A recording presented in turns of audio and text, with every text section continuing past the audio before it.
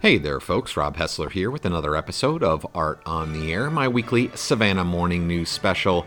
Appreciate you tuning in. As always, have a really great interview lined up for you this week. I spoke with Susie Chisholm, and even if you don't know the name, I can promise you that you know her work very well. It's all over town, and I can pretty much guarantee you've seen it in at least one of two places. First of all, she has done the Johnny Mercer sculpture that is in Ellis Square downtown. Life-size sculpture of Johnny Mercer reading the newspaper, leaning up against a fire hydrant. No doubt you have seen it. It's expertly done, and that is the work of Susie Chisholm. And you might have also seen it. She has done a sculpture called The Runner over at Lake Mayer. It's right when you enter the park, and it's right there. You can't miss it. And no doubt you have seen that one as well. She's also got pieces at the mighty 8th Air Force Museum and at Hospice Savannah, so you might have seen those there and in other places around town. So no doubt you've seen them. And she, for a long time, for 23 years, she had a studio over at City Market, although she has now moved her studio home and is working from a really beautiful studio upstairs that I was able to check out while I did this interview. So anyway, we kind of dive right into the interview. We don't have sort of a formal introduction, so we're going to jump right on into it.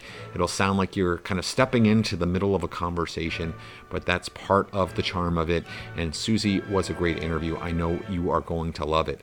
Wanted to mention, as always, you can catch past episodes of Art on the Air and my corresponding Art Off the Air column, as well as all of the writing I do for the Savannah Morning News at savannahnow.com in the entertainment section and in the lifestyle section for my Sunday column.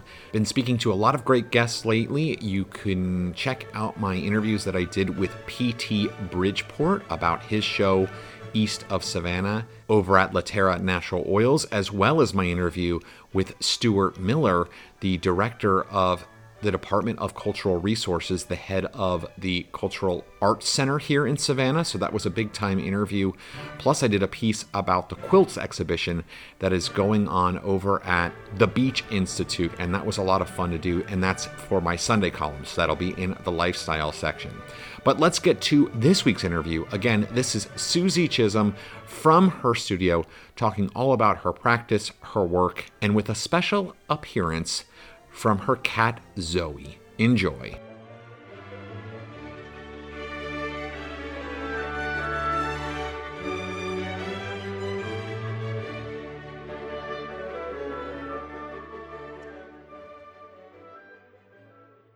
I've come across some pictures recently, and I guess they were on Facebook, of the old Civic Center. And it's like the DeSoto Hilton. You just go, oh, really? No, really? I remember it.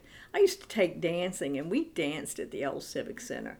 And it was gorgeous. It was this big columned building, and it was just, I mean, it looked like a theater. It was beautiful. And then they tore it down. Well, it's, I mean, there's always that fight between, you know, the conservation and of the old things. Well, that was back when, tear it down. We want something new. Yeah. It's interesting because you are a native here, so it's, you know, you have that perspective. I think that maybe not as many people have, which is cool. You know, to sort of hear that. And you mentioned the DeSoto. That's one of my big, I mean, I think that the building is so ugly, and the previous one was so cool. Oh, really? I can remember going in there. I was young enough that I didn't go very often down there, but I have a memory of going down there. And I remember the little slat wooded floors. It was just wood. I just remember wood in the big rooms. And one of the chief arguments for tearing it down was that they were not able to install a modern air conditioning in the building. That was their chief argument. We need a new building because it's too hot in Savannah. Let's tear this one down. Yeah. I came across them when I had to clean this out. This had been my kids' playroom, and it was a default room. The house just grew in a funny way when we ended up with the third child, and this ended up as a playroom. And then they've been gone long enough that it started getting the collect room, and my parents dying, and then Billy's parents dying. There was all kinds of just stuff that we'd never gone through. We just kept sticking up here, and one day, well, that one day was last year when all of a sudden I needed it out of here, and so I had to sit down. I was in the process of clearing this room out, figuring out how to get everything out of the studio downtown in here. It was maddening, but I came across old documents in an old program. My mother-in-law apparently was instrumental in doing the big last bash at the DeSoto Hilton. And it is a red flocked big program thing with all the old pictures and the drawings for the new one. And everybody was so excited. All right, well, why don't we actually start a real interview here? Sure. Let's talk about what you've been up to, because I think that's kind of what reminded me that I wanted to sort of catch up with you. And of course, when we talked like ages ago, like, to be fair, and I really appreciate that you even came on, because back then nobody was listening to the show. Back then, and we appreciate that you came on, because we didn't really, like, we were really struggling to get people to come, like, today, be willing. I need you to come today. But now it's you know, I think it's a little bit different, and so like to, I mean, you get publicity as you do, but Oh no, it's really funny. At some point, it does sort of stop for a minute, and even what I was doing kind of came to a screeching halt. But I've done a lot since we last talked, if I'm not mistaken, because I had 3 years ago. It was about, so the radio show will be 4 years in December. And I feel like you were in the first 6 months. So I think it's been 3 years since you were on the show. Okay, because in the move, some of these got damaged, but he's St. Joseph, and he's in a church in Aiken, South Carolina. All of these have bodies. Okay. I've just cut the heads off and kept the heads. And you recycle the clay. Okay. So I've got hundreds of pounds of clay in heads sitting around here. The clay's reusable. It's an oil-based clay, so It's reusable. I have big buckets of it over there against the wall. Those big tubs over there. I've emptied one of them, and I've got some in the attic and all around, but I have several thousand pounds of clay that I keep recycling. Well, let's I mean, I know this, but just for the listening audience here who, maybe don't know this or don't know as much about your work. Okay, first of all, of course, everybody's seen it, because I mean, Johnny Mercer in Ellis Square, or The Runner, which we talked about at Lake Mayer, and there's other places around town too. But for those who don't know, and this is one of the things that has always stuck with me when we first talked, is sort of the process of like how detailed you get when you're. I remember we were talking about a soldier that you were doing a sculpture of at that time, and you were talking about like researching the coats and getting the buttons just right doing all that. So when you're getting ready to start on any sculpture project, like it doesn't even matter, specifically who it is, sort of like, what is your process? Like, I'm going to do this thing. How do you get started? From the very beginning of taking pictures and that kind of stuff? Yeah, like that. Because, I mean, I think that people just see the end result and they're like, well, what is she doing? She just sits down and it just springs from your mind. But there's so much that goes into it. Right. It depends on if the people are alive or not. Let's see, like this guy. Yeah, who is this? This is the one I'm working on now. He is the winningest football coach in the United States. You're not from around here, so you may not even get that. It's really funny. My husband knew exactly who it was. He is in the Football Hall of Fame for being the winningest football coach in the United States. He was a high school football coach in Summerville, South Carolina. And I'd have to look up the number now, how many wins he's got under his belt. But he is in the Football Hall of Fame. And I think he lost 120-something games in his career. And he had 10 state titles and just on and on and on and on. And he is from Summerville, South Carolina. His name was John McKissick. John McKissick. Okay, so how did this kind of come about? Because it's in progress right now. Right.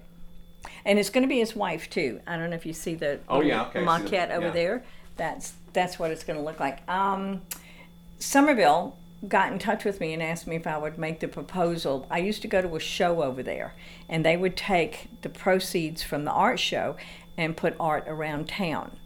And they're not having the show anymore, but they're now acting as sort of an agent. If anybody wants any work, they'll contact the right artist or put it out there. And so a couple of us actually made proposals, and I was lucky enough to win it. So I went over and met his wife. His wife is still alive. And I met her. And I actually, if you see over there, I've got a jacket of hers that she is going to be wearing, and his jacket. And I have his baseball cap, and his whistle is in the pocket of the jacket. I'm going to have to put the whistle on him.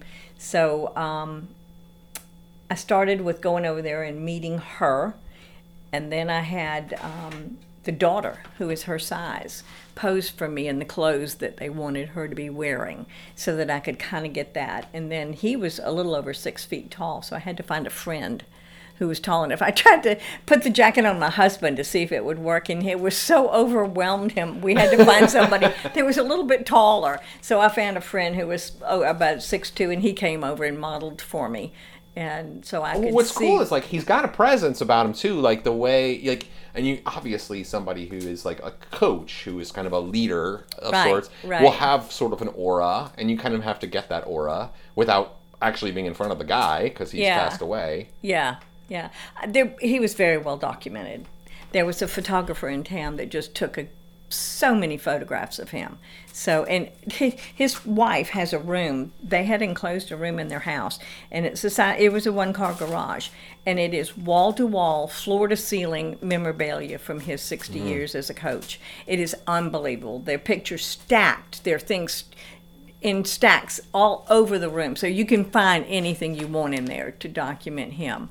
And she's alive, so I was able to take her pictures. But this is what I'm working on now. I'm getting him down, and then I'm going to put her right next to him. And where ultimately are these going to go? Somerville. So, but like out in public, or they have redone the football stadium. Okay. And the city now owns it, and they're repurposing it. It's going to be football, but football games in high school have 6 games at home, so they're repurposing it so they can use it all year long. And they're multi-million-dollar project that they're doing, and this is going to be as you walk into the stadium. Right. Okay. Yeah, that's so cool. Then, so yeah, it'll ultimately be bronze. Yes. And it's funny because so you're eventually gonna like just destroy this whole thing, and it's gonna Absolutely. I'll have to show you some pictures of the last piece I did. I had a bench in here a year ago. I saw pictures. I was starting to work on it a year ago, and I had a big park bench, and I put a man in it. My brother modeled for that. He came over and modeled for that, and that's his head over there. That's Harold Harper. And when he was finished being molded, he was just thrown on the floor because they had to take the bench. It was the real park bench that he's actually going to be on. So he was just sort of taken off the bench and thrown on the floor, and there he was. So then he goes in a bucket over there, and I reused the clay. But that's so awesome. Now I want to talk about the details of. We can use this as an example because I think, because it's standing right in front of us. But, you mentioned about getting the jacket and you're going to add the whistle in, and you've got his hat. And I think that for people, they ultimately see, like, you're really layering these pieces like one after another, right? So talk a little bit about that, because I know that that's part of your process and people maybe don't realize that. Right. I think it's an important part of sculpture, and my whole thing is if you look at some sculpture sometime and you think there's something a little wrong with it, probably what they haven't done is they haven't built the body nude to begin with. You have to build it nude to begin with. You have to know where all the key points are, where the knees are, where the hip bones are, where the elbows, the wrists. You have to know where all of that. You have to have the curve of the chest and the bones sticking out in the back of the, as you move your arms, your wing bones. You've just got to have those things poking out in the right places before you start dressing them. So I build them nude, and then I start putting the clothes on. And you start with the lower, like you see the shirt first. Right. Now, there's not a shirt under his jacket, obviously. That doesn't show. But you start with the lower thing. I built the collar and the front part of the shirt, and then I started with the jacket. And and it's spot on. I mean, for people that aren't in the studio, they can't see us. see this, but you've got the jacket here, and then you see the sculpture that you've done of the jacket. And that's Zoe, for everybody out there listening. That's Zoe playing the cat in the background. But you've got the Somerville coach's jacket, right, and you can sort of see like one after the other, and it's a precise mimicking of that. So, I mean, I measure everything. I mean, a lot of people, and I have a lot of good friends in the business, and not everybody is as detail oriented, and not everybody appreciates that. Some people like the more abstracted, or they're not quite so detailed. I like that too, but I love doing the details. I love taking a little tiny tool and making all those wrinkles look right, and the little bumps in the fabric that just pop out here and dip down there. That's just pure fun to me. So it's my thing. And it works right for certain types of sculpture. It does. I mean, this is what they wanted. They want the detail. So my work is very well suited to sculpture where you're portraying a real person. Well, it's interesting though. Yeah, that's true for taking the measurements of the person or the thing that you're sculpting. But I think attention to detail, no matter what kind of work, is really important. And it's interesting because I had another artist on recently, Fredo Martinez, and he does public artwork as well. A lot of mural stuff, and a lot in Savannah, but also elsewhere around, down in like Tampa and kind of all in the Southeast. And when I talked to him, his stuff is abstracted, and he's not as going to be concerned about, you know, the details of like the human face, although he uses figures and stuff like that, and all of these details that you're talking about.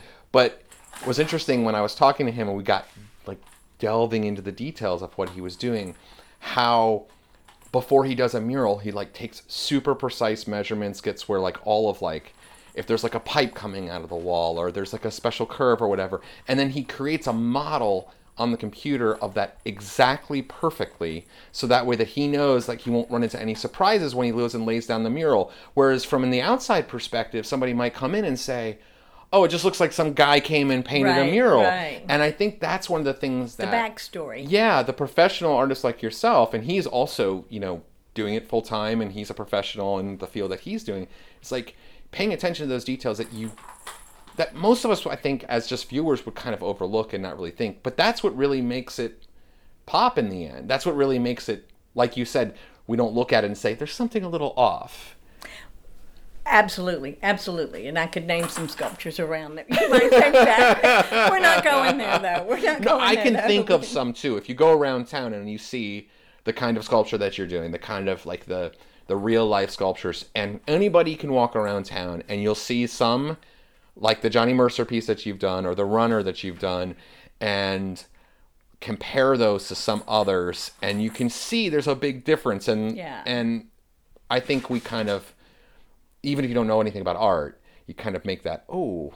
Yeah, I try to educate people about that. I have some friends that now they start sending me pictures every time they go to museums and things like that. Look at this horrible piece sitting out here. I mean, good for you. You're noticing it now. Things that you never noticed before. But yeah, there was a piece at a foundry that I go to one time, and I kept thinking they were kind of up.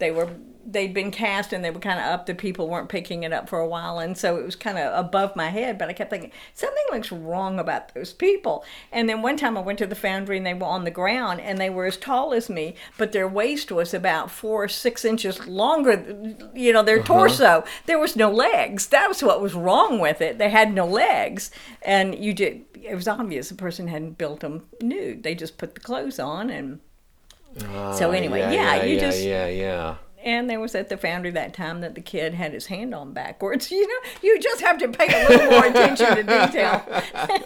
Well, look, I want to talk about something else that you do too, because actually this is something that I didn't even realize when I was doing a little bit of research on you. And you have a piece up here, and that's what your relief sculptures as well, which we've got a number of there, and they're just beautiful.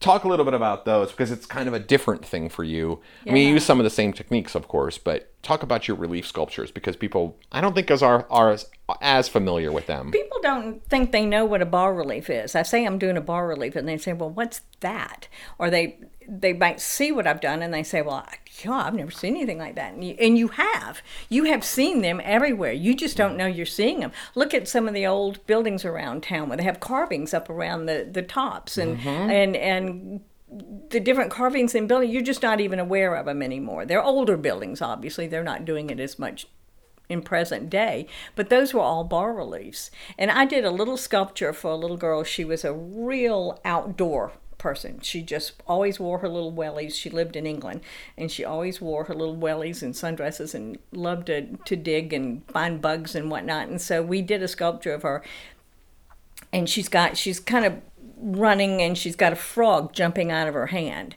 And I put her on her base is a block, like a ABC building block, but on each side I let her pick out a bug. And so in bas-relief, I put a bug on all four sides, the bugs that she picked out. And I had so much fun doing it. And I thought, well, this is fun. I like this.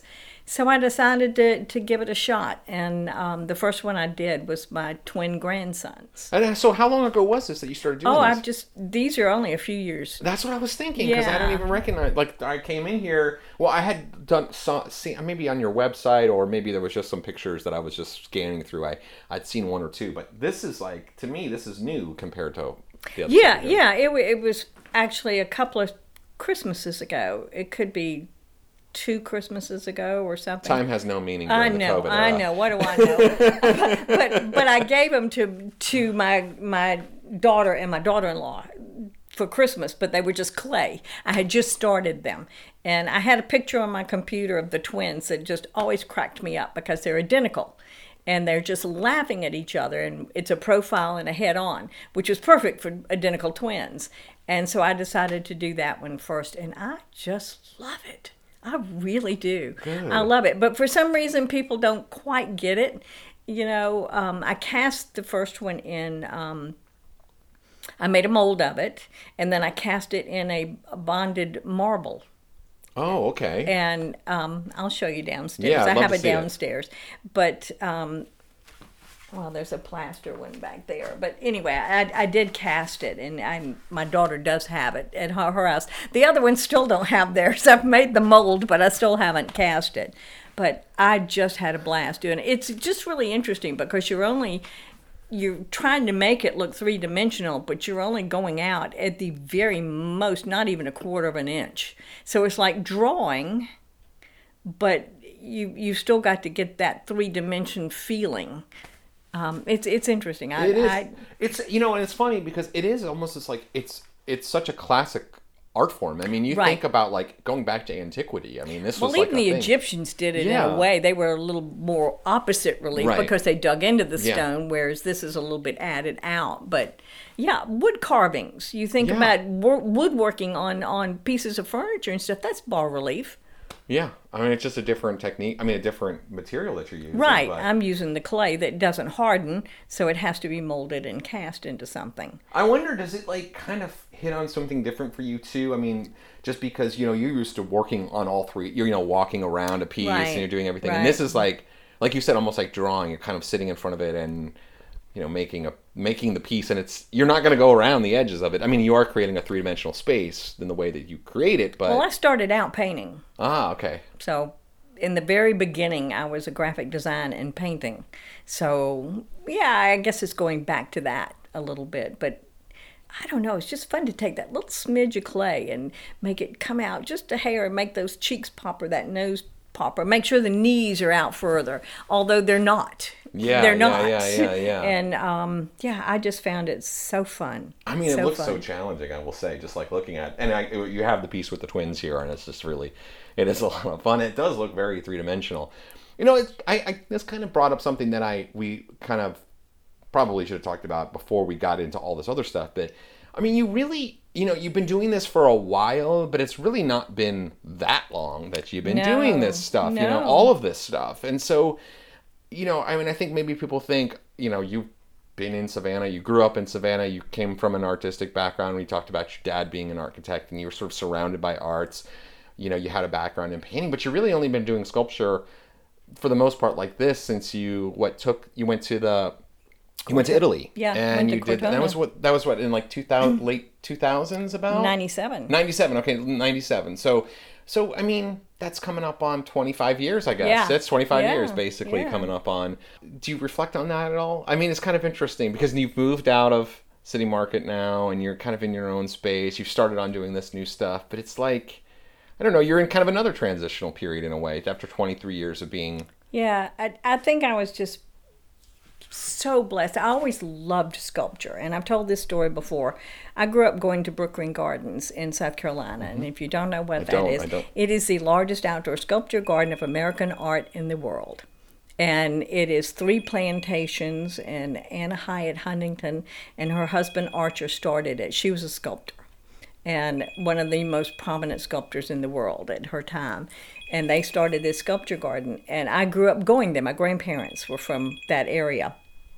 And I just loved sculpture, but I never knew how to do it. I never knew how to do it. I never tried it. I went to art school, and because I couldn't pass French, I ended up in the graphics department. That's a whole nother story. But I ended up in the graphics department, which was suited for me. It was good. I work best with assignments. And I figured that out about myself.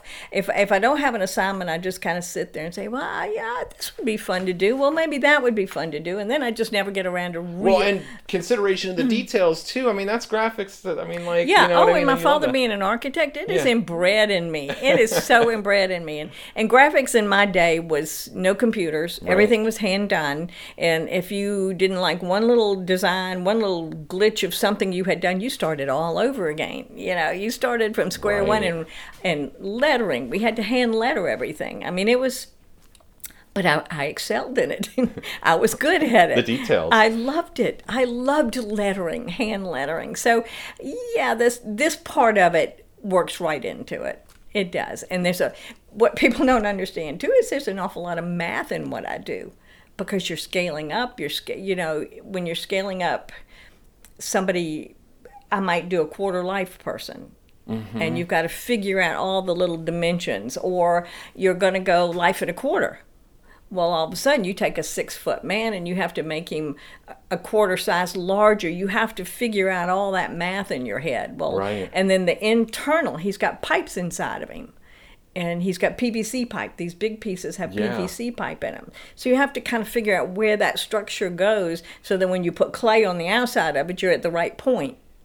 And the elbows are in the right. You've bent that pipe in the right point. And it's usually not. I usually go back in and I'm forever digging the clay off of it and bending it back again. But I was doing that the other day to that right arm. Oh So, yeah. And the wrist got cut off about 3 inches. But it's a lot of math. It's a lot of planning. So all of that ties in. It's all part of that background I have.